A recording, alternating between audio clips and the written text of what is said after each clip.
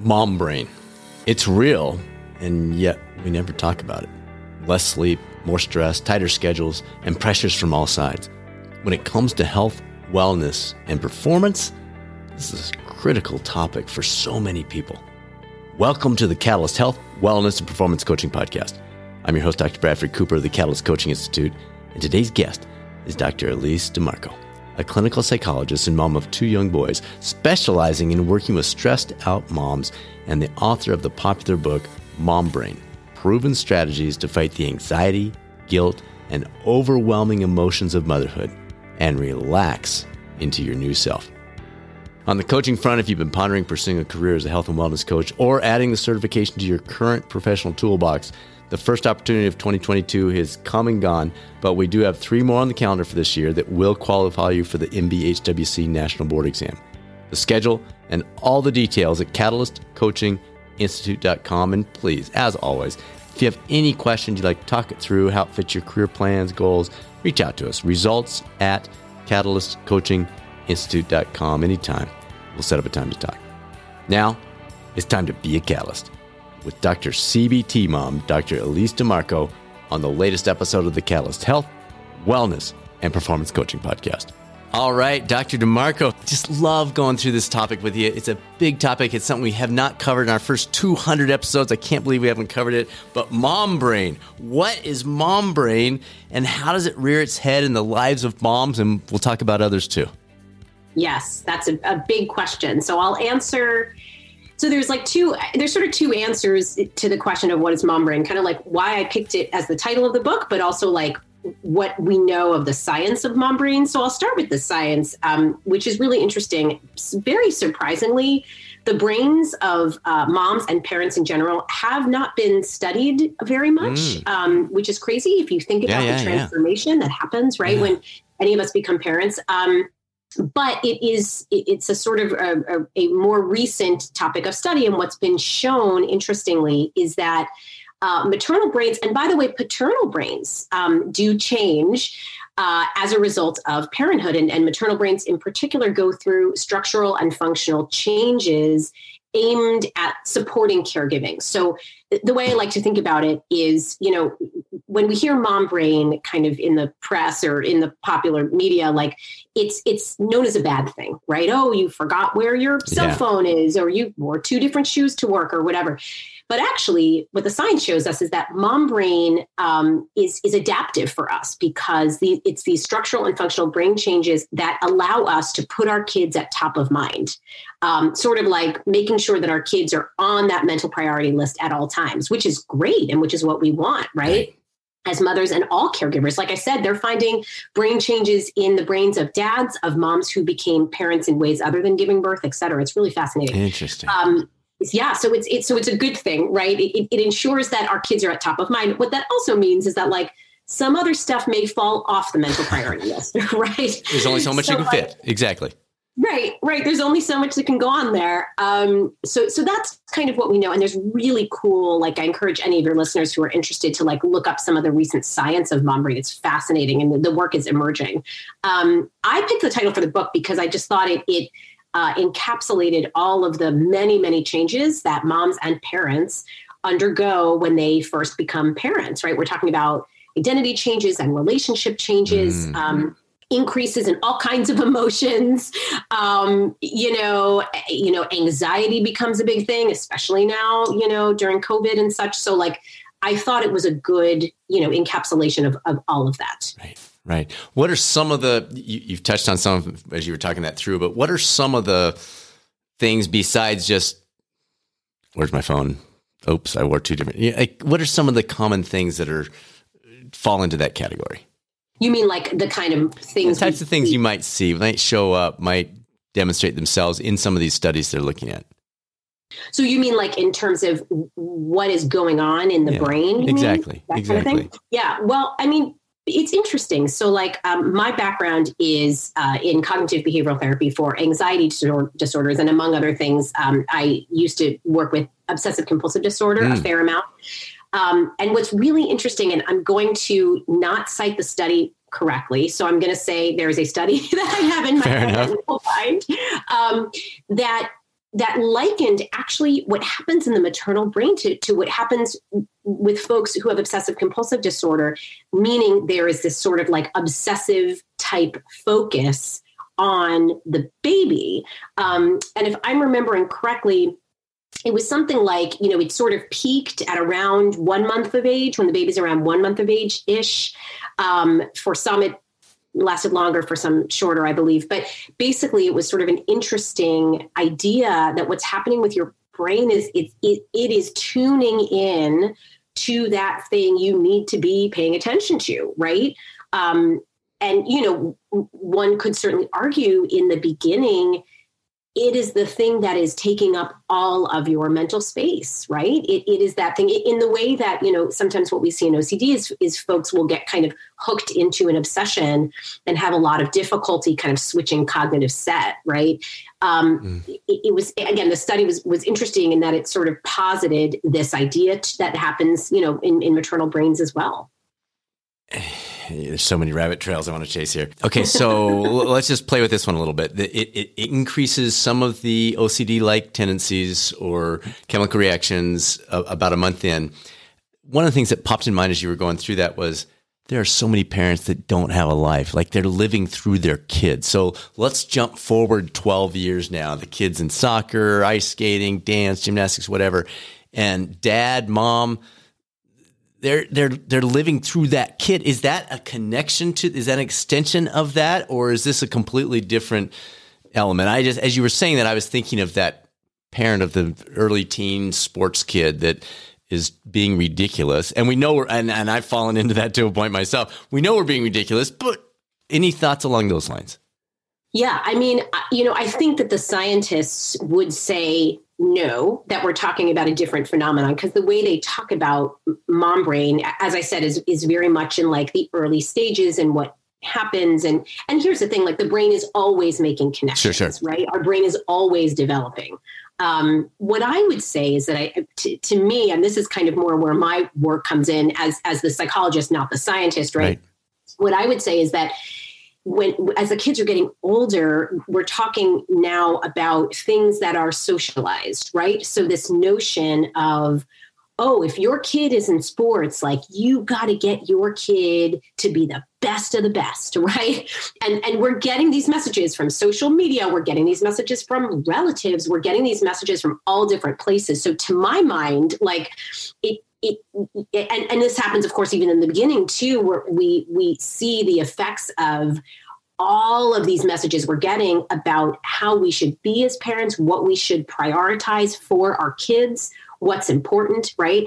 And the sports parents thing, I mean, goodness, I could talk about that for a really long time. And I talk in my book, I have a whole chapter on perfectionism. And I think that really comes into play when we're looking at our kids who are playing sports and us kind of trying to maybe live our experiences through them or whatnot.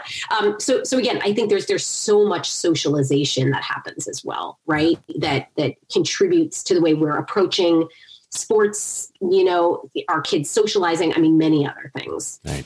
And for those folks that are on that fence, go back and listen to David Epstein's. He wrote a book called Range, and we had him as a guest a while ago. And he talks about you don't need to get them super specialized young. It doesn't help in the long run. So sleep is obviously a limited resource for parents, especially moms. In fact, you've called it momsomnia. I love that. Is that kind of a key driver of mom brain, that just how it is? Or are there tips that you can put into play in spite of, we know we're not going to have this resource like we normally would or would like to? Right. Well, first of all, let me give credit where it's due. Momsomnia comes from my friend, Dr. Shelby Harris, nice, who is a sleep specialist, who is fabulous. And she wrote a book called The Women's Guide to Overcoming Insomnia, and was kind enough to actually talk to me for Mom Brain. So credit where it's due. Yes.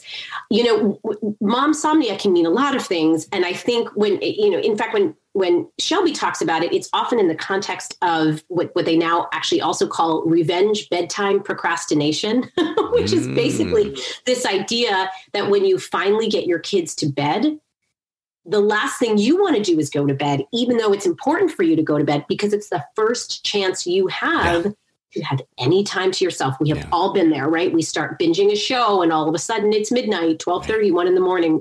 So Shelby often talks about momsomnia in that context. But then of course there's the early days of momsomnia, which is just like you are not sleeping. And it's really hard. And I think what's great about Shelby is that, and again, I have like a kind of a little interview with her in the book, is that, she sort of talks about how there's some things you have to accept with this, right? Like, you've got to accept that in those early days, like you won't be sleeping super great, right? You've got to accept that like it may not be you at your best, but you also have to recognize that like even on less sleep, you can still function, you can still perform, you can still kind of do what you need to do. And so just a couple of tips I'll throw out there that I talk about in the book. One of those things that I think is really important is like, if you are raising your kid with a partner, make sure that at nighttime you're splitting the duties. One of the things that I hear about all the time from moms is they'll say, and this is from nursing moms, they'll say, I was the one who nursed. And so I figured, I'll just be the one who always gets up with the baby because I'm the one who nurses the baby. And then somehow that persisted to the point where you've now got a kid who's 5, 6, 7 who won't accept the partner in the middle of the night, who only wants, I hear about that a lot. And one of the things you can do with that, even if you have a situation where one partner is nursing, is say, okay, well, anytime the wake up issue is not a nursing issue, send the other partner out. Or even, and this is again, a great tip of Shelby's, even, you can have the partner bring the baby to the nursing partner to nurse and then bring the baby back, change the diaper, et cetera. Because once again, that's a way of getting both partners involved and hopefully like minimizing the sleep loss in the nursing partner. So that's one kind of hot tip. Another hot tip, Shelby also does talk about like, there's this whole nap while the baby's napping. And I remember when I was my kids are now 7 and 10, but when I had my first and I heard that, it would get me aggravated because I'd be like, yeah, that sounds awesome. Except that I have like 8 piles of laundry and like, trying to catch up on work and trying to catch up on things. But it can be really important to try to do that, even if you're not actually sleeping. Even if what you're doing is just resting when the baby is napping, like it's a really good way just to kind of power down a little bit and recharge. So that's another one that I like. I'm a fan too. Like there's a book called Sleeping Through the Night. It's my favorite kid sleep book. I love it, by Jody Mandel. It's from like the early 2000s, but it's everything still applies. And I think it's terrific. And I think she's someone who's great to follow too, to like think through, okay, when do I start making a sleep schedule for my kid? How do I make this work? And she speaks about it in such a compassionate, non-punitive way that I also always encourage patients to check out her work to hopefully get their kids to sleep on a somewhat regular schedule, like as quickly as they can. Right. Okay, good. Very good. The subtitle of your book is Loaded, and we'll have a link to the book, by the way, folks, so you can track this down. Highlighting the anxiety, guilt, overwhelming emotions of motherhood. Can you talk us through some of those and how maybe they're unique to moms? Sure. Yes. So there's a lot happening. I like to think of it as just like an emotional roller coaster, right? There is so much happening emotionally. And I think about it in a couple of different ways. The first thing is that I think there's a lot of positive emotions, to be sure. You're totally in love, it feels blissful at times, et cetera. But there's also a lot of negative emotions, right? There's a lot that's really hard when you become a parent. It's anxiety producing to be responsible for the life of a tiny human, especially these days. Yeah. There's a lot of judgment that comes from people from people you don't know on social media, from all corners, right? I think there's a lot of grief that can come when you become a parent because you do lose some of who you were before you had a kid who has taken up a lot of your time. So there's all these negative emotions too. And I think what's difficult for a lot of moms is admitting these emotions, right? Is allowing themselves to feel these emotions without thinking, oh, this makes me a bad mom, or I'm not a natural mom because I hate this right now, or I'm not a natural mom because I'm bored stiff, with this 5-month-old who does nothing, right? Like there's so much of the clinical work I do is helping moms to accept the negative emotions. So there's the positives and negatives. And then I think there's the interesting contradictory emotions that all parents experience. And I say moms because that's my book, but much of this applies across parents, which is to say those moments when you're both like thrilled to be away from your kid and like dying to get back to your kid, right? Or moments, the big COVID one for people, where you're simultaneously so grateful that your kid is healthy and you can keep your kid at home while there's a surge, and also ready to sell your kid to the highest bidder. Right? And I think like, you know, understanding that those contradictory emotions make sense is also so important. So, you know, again, it's a lot of emotions. It's seemingly contradictory emotions. And again, I think the task and one of the main themes of my book is to help parents to recognize everything you're feeling is okay. Everything you're feeling makes sense. It doesn't make you a bad mother. It might be very confusing, but it's normal and it makes sense. And you've got to use your negative emotions not as something you'll then, you know, self-flagellate on. Oh my gosh, I can't believe I'm bored. I can't believe I'm angry at the baby, right? But instead use it to say, okay, I'm struggling. Let me see this as a cue for me to get some help, for me to reach out, for me to do what I need to do because this is hard.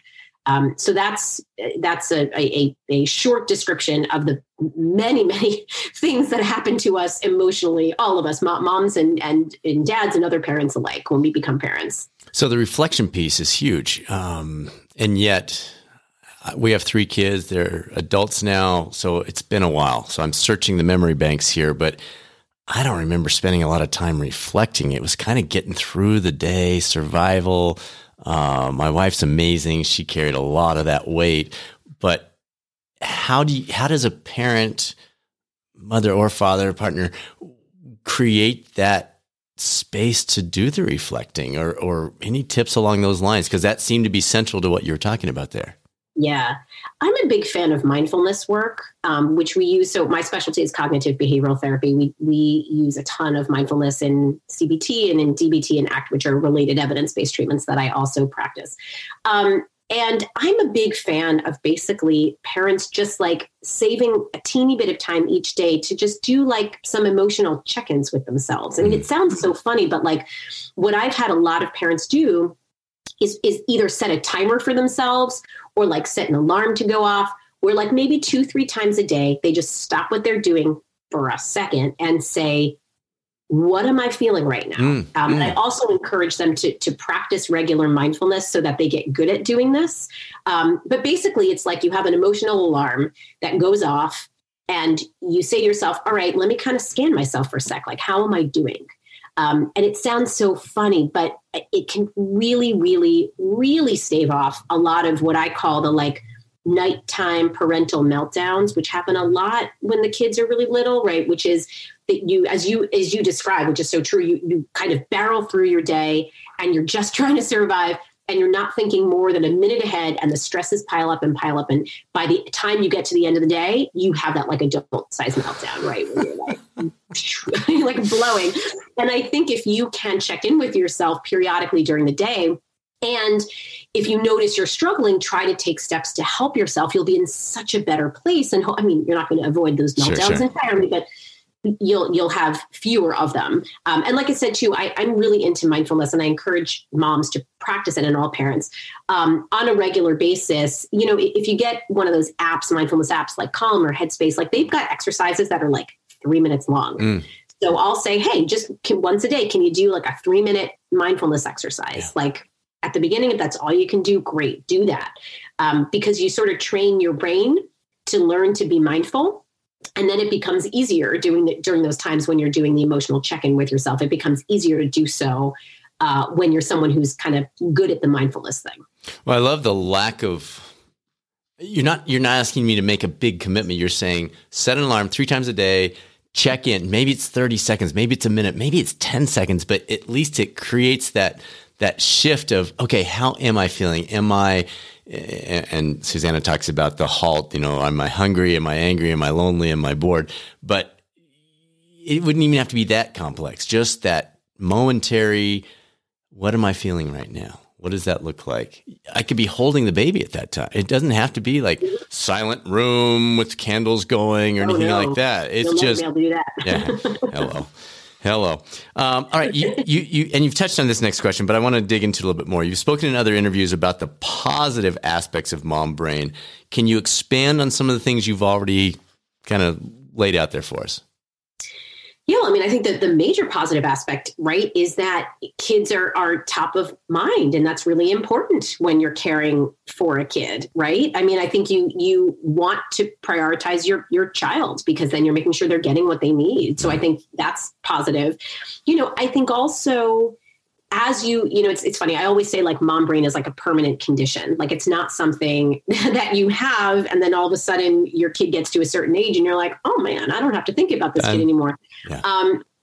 Your kids will always be, and I'm sure you can attest to this, even having adult kids, right? They're always going to be a huge part of your life and top of mind. And I think the challenge becomes like figuring out how to navigate that as your kids are at different ages and stages, right?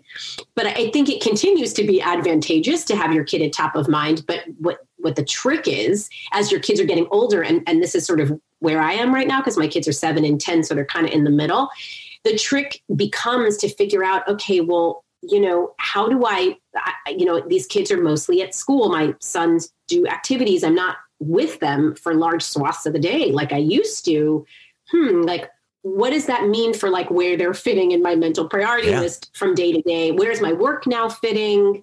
Right? Where is my husband now fitting? Because I can actually talk to him again, which is great. Wow. Which took a long time to get back to that. Where's my extended family now fitting? So I think it's advantageous to think about what your parent brain, mom brain is looking like. I'll tie this also to something that I talk a lot about in the book. I have in the back of the book a values worksheet, and I'm very into values and really thinking through what you value, what's important to you. Oh, yeah. In different areas of your life. And in fact, you interviewed my friend Elle Schoenbrunn, who's very big into. She's wonderful. Wonderful, yes. And she does a lot of talk about values as well. So to tie that a little bit to like the mom brain thing, I think to always be thinking about what you value and what's important to you can really help you to sort of make that mental priority list when your kids start to get a little older and they don't have to be your sole focus like every second, Right. And so, I can talk more about the value stuff for sure, but I think that ties into that as well. Okay, good. Okay, so just a reference for folks out there, her website and the blogs are drcbtmom.com.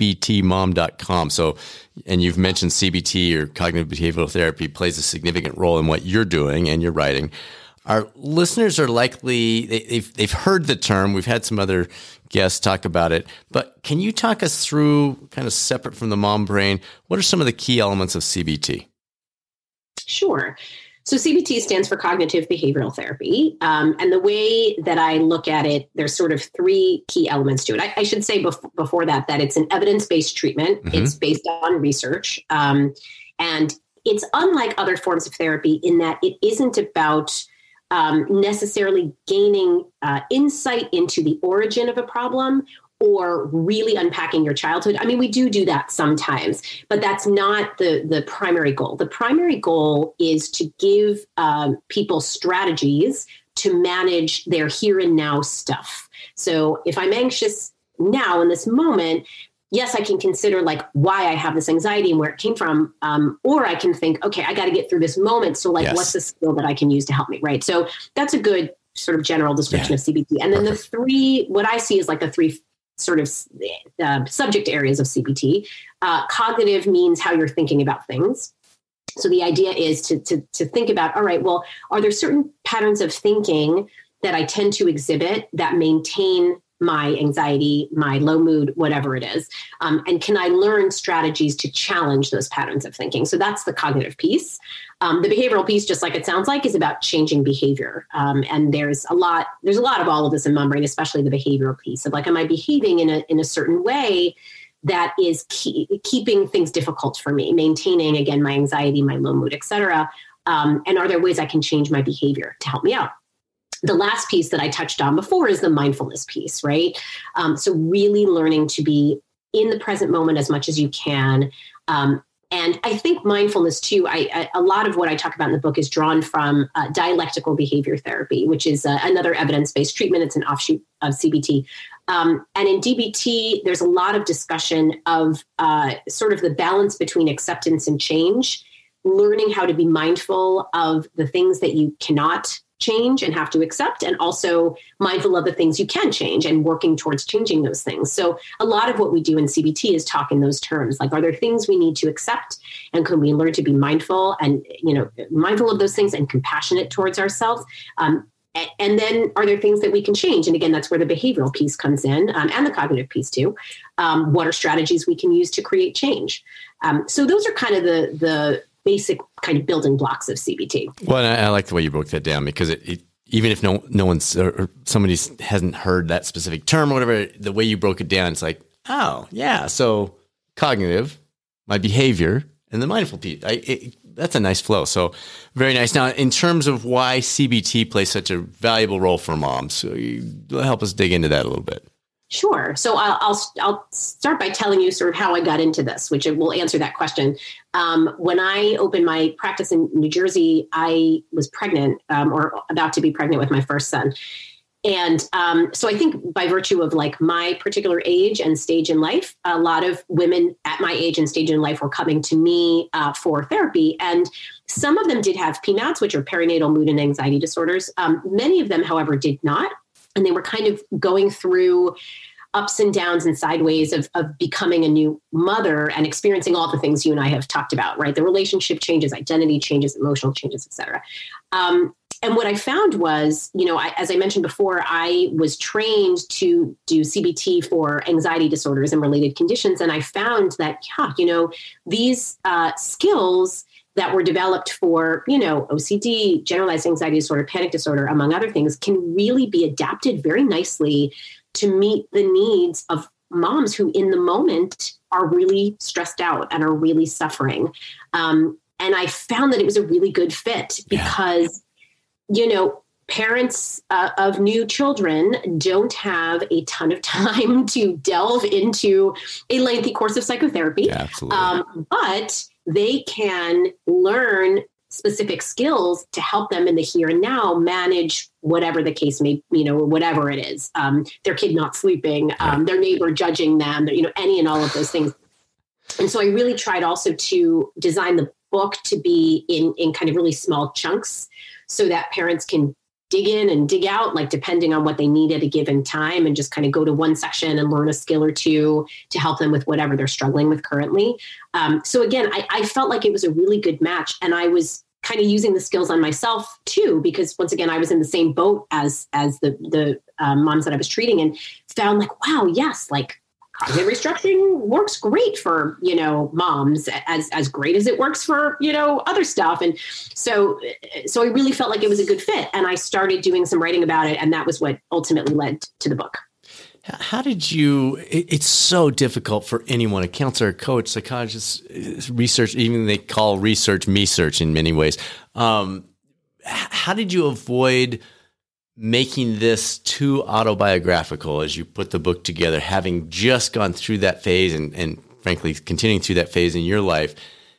I'm just curious. It seems like it would have come so natural. It would have been the battle you would have had to fight the entire time you were writing, because you are you at least very recently were in the midst of that. Yeah, I was very deliberate in including my own stories in there. So that's how I navigated it. Okay. But what's interesting is that when I was writing the book, when I started writing the book, and it was a longer journey because COVID, as for so many authors, COVID disrupted it. I had to go back after COVID and make revisions. But when I first started, my kids were like 5 and 8. So I was out of the trenches, enough so that I felt like I had some perspective on the stuff that I'd gone through. And so it was really interesting because I very deliberately did include some of my own stories because that's just the way that I write about psychology. Like I really prioritize trying to connect with readers. And this is true of patients who I see as well. I'm not one of those psychologists who says nothing about myself and I'm a total blank slate. I don't work that way. So it was very important for me to share some of my own stuff to connect with my readers. But I was so lucky in that I had a little distance. And with that distance came a lot more wisdom than I had when I was actually going through it. So it was fun because I'd be like, my stories are like, here's where I screwed up. Now I can tell you what I would have done differently. And that was kind of my experience of writing it, where I just, again, I was able to look back. And so I could share a lot of the stories that at the time were not funny that now to me are funny and that I was able to explain in a funny way, with the benefit, of course, of hindsight and having done so much more work with moms since I was at that stage. Great. Holidays. You offered some great tips to people that follow you on Twitter, caught these. Holidays now in the rearview mirror. What are some of those tips that might apply as we go into the summertime months? Yeah, I am a huge fan, and I would imagine you are too with all of your athletic pursuits. I'm a huge fan of scheduling and prioritizing to make sure that things happen. Absolutely. And there's in many, this relates to summers in many ways. So the first thing I'll say is, when I talk about any kind of vacation, holiday, summer break, et cetera, I think one really good thing to do is just, if you've got a whole bunch of unstructured days, try to make a plan for each day. And it doesn't have to be an extensive plan. It could be, if we're talking about summer, it could be like, wake up, walk around the neighborhood, have snack, play a little in the backyard, sleep, wake up from nap, go to town pool. Like we're talking about something like that. It doesn't have to be extensive. But the idea is to really wake up each day having a sense of what you're going to do, because it really relieves anxiety for parents, particularly when your kids are really young. Like one of the things, truthfully, that I found scariest as a new mom was completely unplanned, unstructured days with a very small child. I'd be like, oh my God, it is 4:30 in the morning and my son just got up. What am I going to do with myself until 7 at night when my son goes to bed? So I'm a big fan of doing that, and particularly for summer times, vacation times where there's not built-in structure, right? So just to think through the night before. If you have older kids too, it's actually great to let them know what the plan is for the day. And if they're old enough and into it, like involve them in the planning for the day, because same as for you, it reduces anxiety for them to know what the day is going to look like, to know what they're going to expect. So that's one kind of summer tip. Another thing I'll say too about scheduling, and I have a whole chapter in the book on this, is I think it's really important to schedule taking care of yourself in every day. And I don't love the term self-care because I think it's gotten associated with like manicures and pedicures and stuff like that. And that might be self-care for some people, but it's not for a lot of people. What I mean is just making sure that in each day you have something that you're looking forward to, that you're doing just for yourself. And the importance of doing this when you have kids is that, like, in order for taking care of yourself to happen, you really do have to plan it ahead of time, unfortunately. It's not like before you have kids and you're like, oh, I feel like going for a run, I'll go for a run. I feel like binging this show for 3 hours, I'm going to do it. When you have kids, you really can't do that. You've got to plan ahead of time and then make sure you do what you need to do to set the stage to make sure you're getting that, self-care, for lack of a better word, time in, so that would be, for example, like, oh, I really want to go for a run tomorrow. I'm just going to put my partner on notice that they're going to watch the kid from 10 to 11 so I can run. Or, if you have older kids, I'm going to let my kid know that, like, during there's going to be a quiet hour in the middle of Saturday afternoon where, like, mom's going to go do like her Peloton app, Right. Like basically what you want to do is put things into place so that you can get that time to take care of yourself, even if it's brief, even if it's 15 minutes, 20 minutes. So that's another way in which I think scheduling is important. And again, in a case like a summer or a vacation where you have no childcare help sometimes, right? I mean, some people do, but some people have no childcare help during vacations or summers. You really have to prioritize getting a break for yourself during those times, because otherwise it is an onslaught. And listen, that's been true of COVID also. Like, I've spent past 2 years of the pandemic, like talking with patients about, oh my God, you're home with your kids again. All right, like, what are we going to do to give you a mental break, because you need it so desperately? I love that, because it's almost counterintuitive. You almost are like, well, we've got a break. We just got an easy day to day. And you're saying, yeah, but if we take these steps to create that schedule, then the important stuff's going to happen. So great reminder. Comparison to others, big issue for all of us. You've discussed how it can play an especially negative role for moms. Can you provide some advice on the comparison front for us here? Sure. And I think this is, to my mind, like, everybody does this. It's not just moms. Absolutely. I do think the pandemic made it worse because everybody was on social media. Mm-hmm. And because, listen, that was our lifeline, right? We couldn't actually see real That's people. That's the break room. So we were on social media, and I think comparison is, a huge issue there. So there's a whole chapter in it about it, rather, in the book. But I'll share kind of my the general feedback I give about this stuff, which is basically like, you've really got to learn to become critical of your own comparison making, which is to say, when you notice yourself comparing, kind of doing some cognitive work to talk yourself through the comparison and to really figure out if the comparison is fair and makes sense. So what I mean by that, I always give this example, but I will often talk to moms who will say, oh yeah, I think that my, neighbor is so amazing. Like, you should see her at daycare drop-off. She's got everything together, and like she kids are happy, and my kid's screaming, and I've got like 2 different shoes on, and everything's awful. And I will say, okay, well, like, can we break this down? Give me more information about your neighbor. And this is true even on social media too. I will say, give me more information. So inevitably, I get one of the following responses. One response is, gosh, I really don't know much about this person. This is what happens with social media all the time, right? Moms will compare themselves to other people on social media they've never met. And so I'll say, and this is even, they'll compare themselves to kids, people they knew as kids in 8th grade who they've not seen since. Yeah. And I'll say, okay, time out. Like, you don't have enough information to make this comparison. You have no idea what this person's life is like. You have no idea what it took to get that happy kid at daycare drop-off. You have no idea what it took in the case of social media to get that beautiful sun-kissed photo of all the kids on the beach. Not a fair comparison. You don't know any information about this person, right? And a lot of times, right, when you do learn information, you find out maybe people have a lot of help with their kids, right? Maybe they have a photographer following them around, as is the case on social media with momfluencers, as they call them now. So that's one thing I'll hear. The second thing I'll hear is the mom will say, oh yeah, I can tell you some information about my neighbor, this person on social media, whatever. And it comes out that the mom doesn't really like this person very much or respect this person. And so then I'll be like, whoa, wait a minute. So you're being brought down. You're letting yourself feel judged by someone whose opinions you don't value, right? Or whose values you don't share. Like, that doesn't make sense. I always use the analogy. It's almost as if you find a medical doctor online and you look at their credentials and you kind of think that they're a quack, and then you follow their medical advice anyway.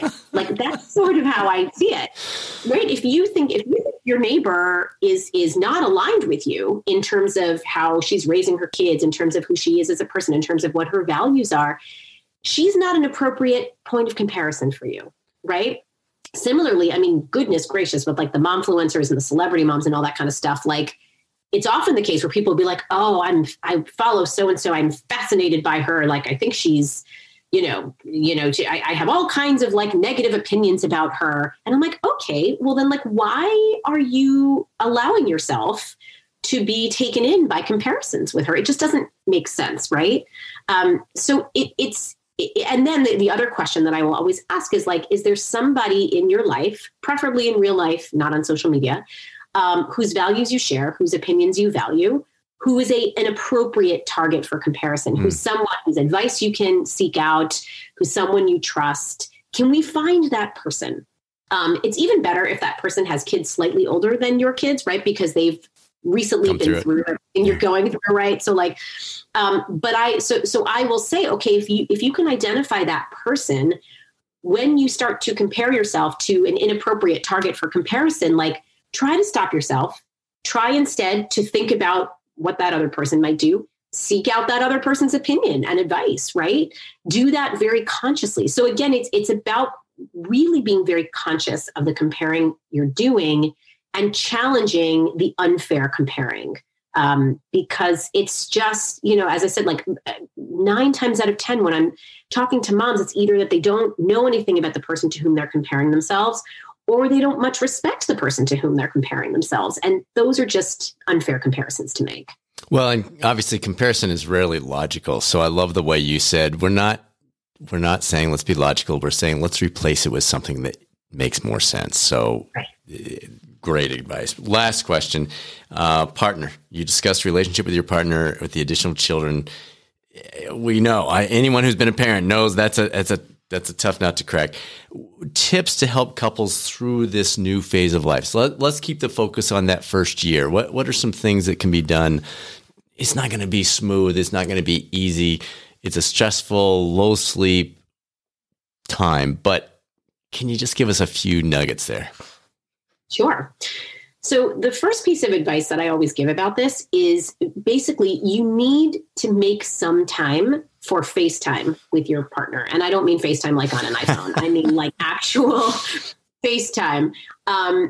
John Gottman, who's a really famous couples researcher, talks about having a regular State of the Union, he calls it, where like you very deliberately plan to sit and talk about things. I think this is a great idea. And I think in particular for parents of really small kids, because listen, if you don't plan a time where you're engaging with your partner on a semi-regular basis, it could be, we plan Saturday nights once the baby's in, our FaceTime is Saturday night from 7 to 8, or you sort of figure out as a couple what works best for you and what makes the most sense.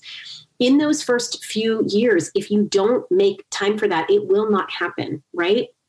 Because, one of the things that I hear all the time from parents that I work with is that they and their partner are like two ships passing in the night, right? It's just like they're like trying to survive. As you were mentioning before, right? You're sort of like white knuckling it at the beginning. So that is my first major piece of advice. Just make sure, and again, back to my love of scheduling, you schedule a time, a regular time where you are having FaceTime. And the FaceTime can be anything. It can be talking through a disagreement. It can be logistics, like talking through the schedule for the week. It can be just like venting about how hard things are, or talking about an episode of reality TV you just watched. Like it doesn't matter what it is necessarily. What matters is the connection. Because one of the things that I see a lot in parents of young kids is like resentments building up. And I think if you can have a regular exchange of ideas and regularly communicate, it'll be less likely to happen that you become resentful.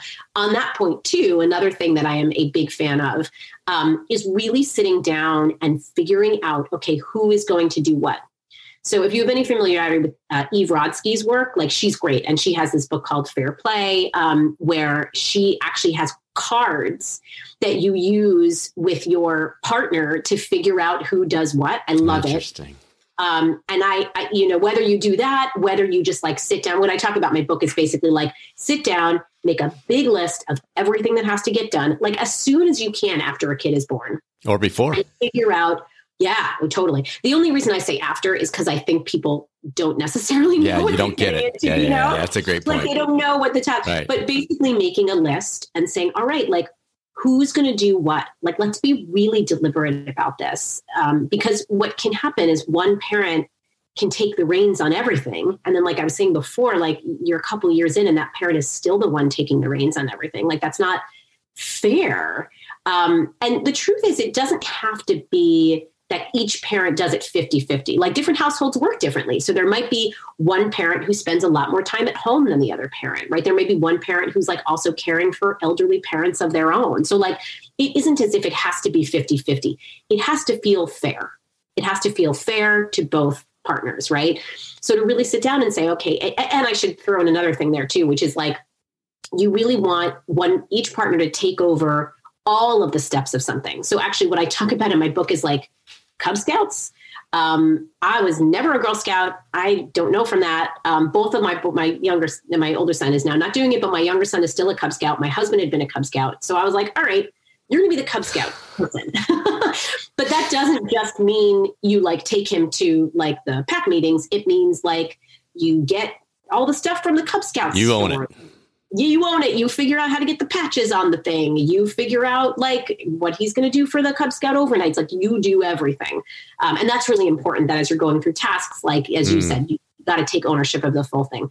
And you sort of have to continue that as your kids get older, right? Because that list of stuff you got to do for your kids changes as your kids get older and get more into stuff. And certainly once the sports come in, that's a whole different ball game, right? Of like what you have to do in terms of organizing and gear and getting the kids there.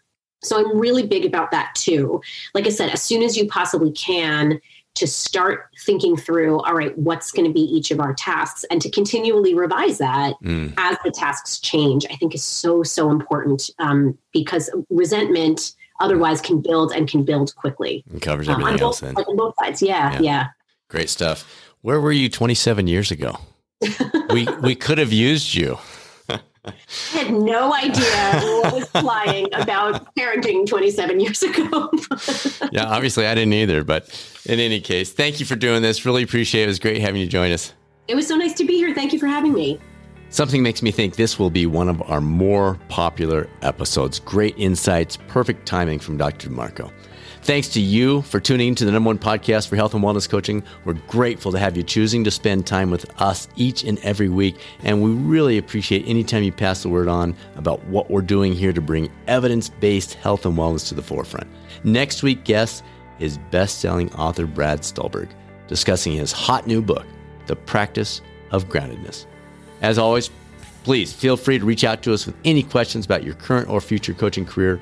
Results at catalystcoachinginstitute.com, or tap into additional health, wellness, performance resources on the website at catalystcoachinginstitute.com. Now, it's time to be a catalyst. This is Dr. Bradford Cooper of the Catalyst Coaching Institute. I'll speak with you soon on another episode of the Catalyst Health, Wellness, and Performance Coaching Podcast, or maybe over the YouTube coaching channel.